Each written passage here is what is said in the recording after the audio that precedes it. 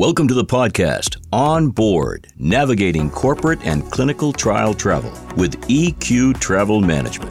EQ with experts in corporate travel, delivering integrity, intelligence, and innovation. This is Jordan Rich with Frank Jeffrey, the CEO, and Duncan Sanders, the Operations Director of EQ Travel. There have been many cultural and political and economic changes throughout the world in the last 2 to 3 years. You've written a very good article, Top 6 Corporate Travel Predictions, and these are actually coming true right now, Frank. Let's start with the first one, a return to face-to-face meetings. What are your clients looking for these days? I think our clients are just desperate to get out and see their clients, meet them again, reconnect with them, keep the relationships, historically good relationships that they just don't evolve the way that they should on a Teams call or a Zoom call. And I think particularly if you're in the business, you're selling a service, if you can spend time with someone and actually see them, talk to them, see their reactions, it's a much more true conversation than any video call. We're having one right now in this studio. Duncan Sanders is also here from EQ, and you've noticed the same thing, I imagine, from the people you're working with. They're thrilled to be able to shake hands and say hello and have dinner in the flesh. Absolutely, and that's what, people thrive on. They thrive on making those personal relationships with the people that they're doing business with. In life, we go through personal relationships, making friendships and creating bonds, and that transfers through to doing business. You do business with people that you're comfortable with. You negotiate deals, and you can do that, as Frank was saying, when you're sitting in front of someone and building that rapport, and that's really important. And our travelers are enjoying getting that, and also getting back out of their offices and out on the road. The thing that we don't often think about is it's fun to have a different look and environment, go to a different city, try different food, meet different people, take a tour, whatever. You're not always in the meeting 24/7. You have a little bit of time, and that's what we talked about in a previous episode. Leave yourself a little extra time. Don't squeeze everything in, knowing the delays that can happen, Frank. Yeah, exactly. Build in some time. If you have to arrive in a city the day before, make the most of it. As you say, go out for dinner, connect with that client on a more kind of sociable level. Use the time to either expand on a relationship or just, make some time for yourself. Book that massage that you wanted to have for the last 6 months and didn't have time to, and just take the stress away from traveling. I don't know if you coined this or it's just the term of art. Pleasure? Is that what it's called? Bleisure, the travel where you combine leisure and business together. Pleasure. Leisure. I love it. So what else besides a massage would you suggest to your clients these days? I think just get to know the places that you're going to see.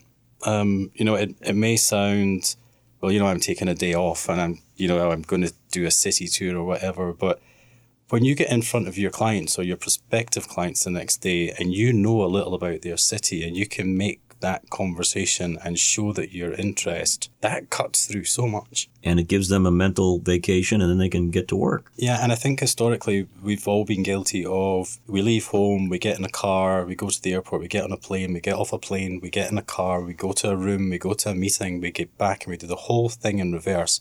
And you could actually be anywhere in the world. So while travel's as unpredictable as it is just now, this is a good time to change that. Add on some time for yourself. You quote in the article a recent survey by National Geographic indicating that this is no big surprise. 90% of millennials who are traveling just want to have fun. That's why I want to be a millennial in the worst way again. I really do. So an example from your work, if you have one, Duncan, of what you did for a particular client or group of clients to alleviate the stress a little bit and help them enjoy themselves. Do you have any? We've actually got a client who makes a purpose of their trips to have some downtime and have some fun time. So they quite often come to us and say, where's a good hotel that is serious for business but is located where we can have fun, either side of that time. And, whether it's Miami and they're wanting somewhere on Collins Avenue or, places in Europe, then we're guiding them through that. That is so important. Location when it comes to where you actually sleep that night is huge. I mean, we're recording this in Boston. That's my city, so I know it quite well, and you guys know it because you have an office here. There are some amazing hotels right on the Freedom Trail, which is the historic trail near Fenway Park or Symphony Hall, any of these places. That's where you want to put people if they want that kind of experience, right? Absolutely. And if people aren't familiar with the city, they want to be able to walk out of their hotel door and feel comfortable in the surroundings. They want to be able to easily find a restaurant to locate or a point of interest that they don't know about that they can learn about and go back home and tell the stories. Oh, I had this, fantastic trip to Boston, and I got to see the Italian Quarter, which was just down the road, and the wharf, and then wandered up through the park. So it's those sorts of stories that make the trip worthwhile. Are you now getting creative when it comes to where you put people up? Because there are more options than ever. It's not just the downtown 5-star or the downtown Hyatt. I mean, there seem to be a lot of options with B&Bs and stuff like that. Frank? Yeah, I mean, we have people who want different types of accommodation. Some people want to be self-sufficient. So for them, an apartment-style accommodation is perfect. They want to cook for themselves. They want to go home. They don't need service. They don't need a restaurant. They just want to be there. We have other people who are going to go completely crazy through their trip, as in it's going to be back-to-back. They want breakfast when they need it. They want someone that can do laundry for them and so on. So those people will go into hotels.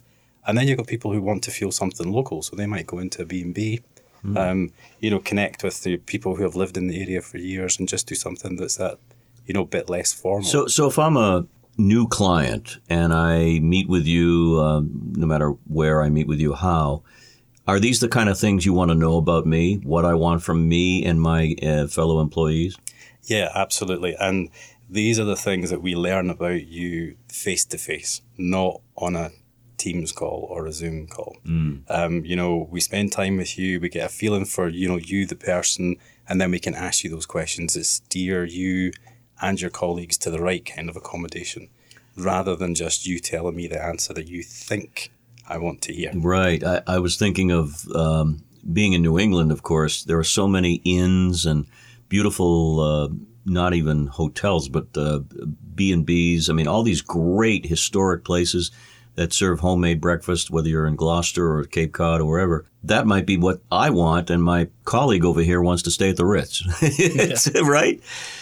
Exactly. And as you say, there's so many different forms of accommodation these days, but even down to the brands. So within the sort of the Marriott group of family of hotels, they actually now style each of their individual brands so you understand if you're a young sort of trendy tech person, you might want to go and stay at the W Hotel, whereas someone who's not in that demographic, you put them in the Ritz. So they've figured it out. They know how to delineate marketing and make sure they demographically go after the right people, and that's where they and you are simpatico. So you know what is available for me or anyone else. You at your fingertips, I would imagine. It certainly helps for us to align where we put you with your interests and your tastes. And speaking of taste, food is always on the minds of everyone, right? Does that enter into what we're talking about? I mean, most cities have fine restaurants, but can you help me if I'm going to a city for the first time and I need to know where to eat?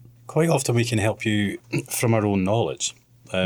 Also, if you tell us, I'm meeting 4 or 5 people, we want to have a dinner and we want to have a chat about X, we can then do some research and say, okay, I have that dinner meeting, do it in, that private room in a hotel restaurant as opposed to a table for 6 in a big trendy open space where you can actually hear each other. That is very valuable, because business is all about communicating, hearing the other person.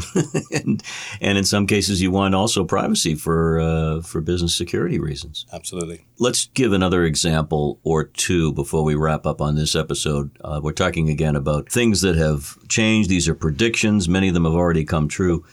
Duncan, talk a bit about any experience you've had where somebody said, I really don't want to stay in this kind of a lodging. I'd rather stay in this kind of thing. What can you do for me? Do you have any examples?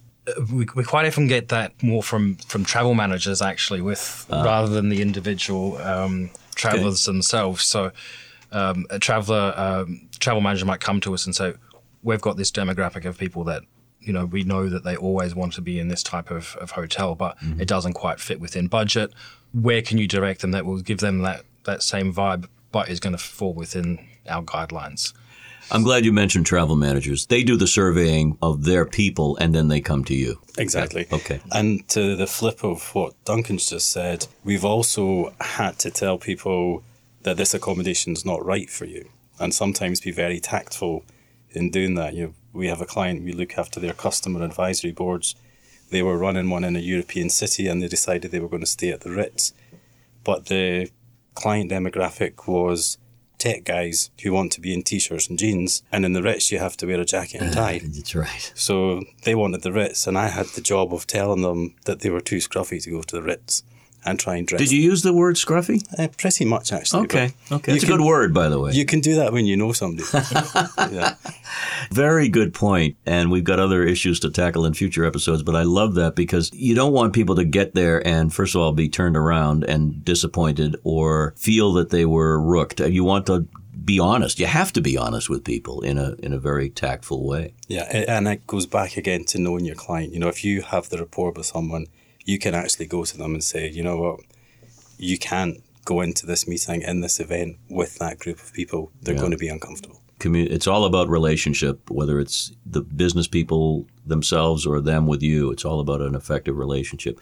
So in our next episode, we're going to be talking about the all-encompassing millennial who wants to self-book and what that means, as well as looking at technology and business travel as a perk. All that coming up. Thank you, gentlemen. Thank you. Thank you. This has been On Board, Navigating Corporate and Clinical Trial Travel with EQ Travel Management, the podcast to take with you on your travels. Find out more at eqtravel.com and share news about this podcast with your friends and associates. From everyone at EQ Travel, be safe and be well.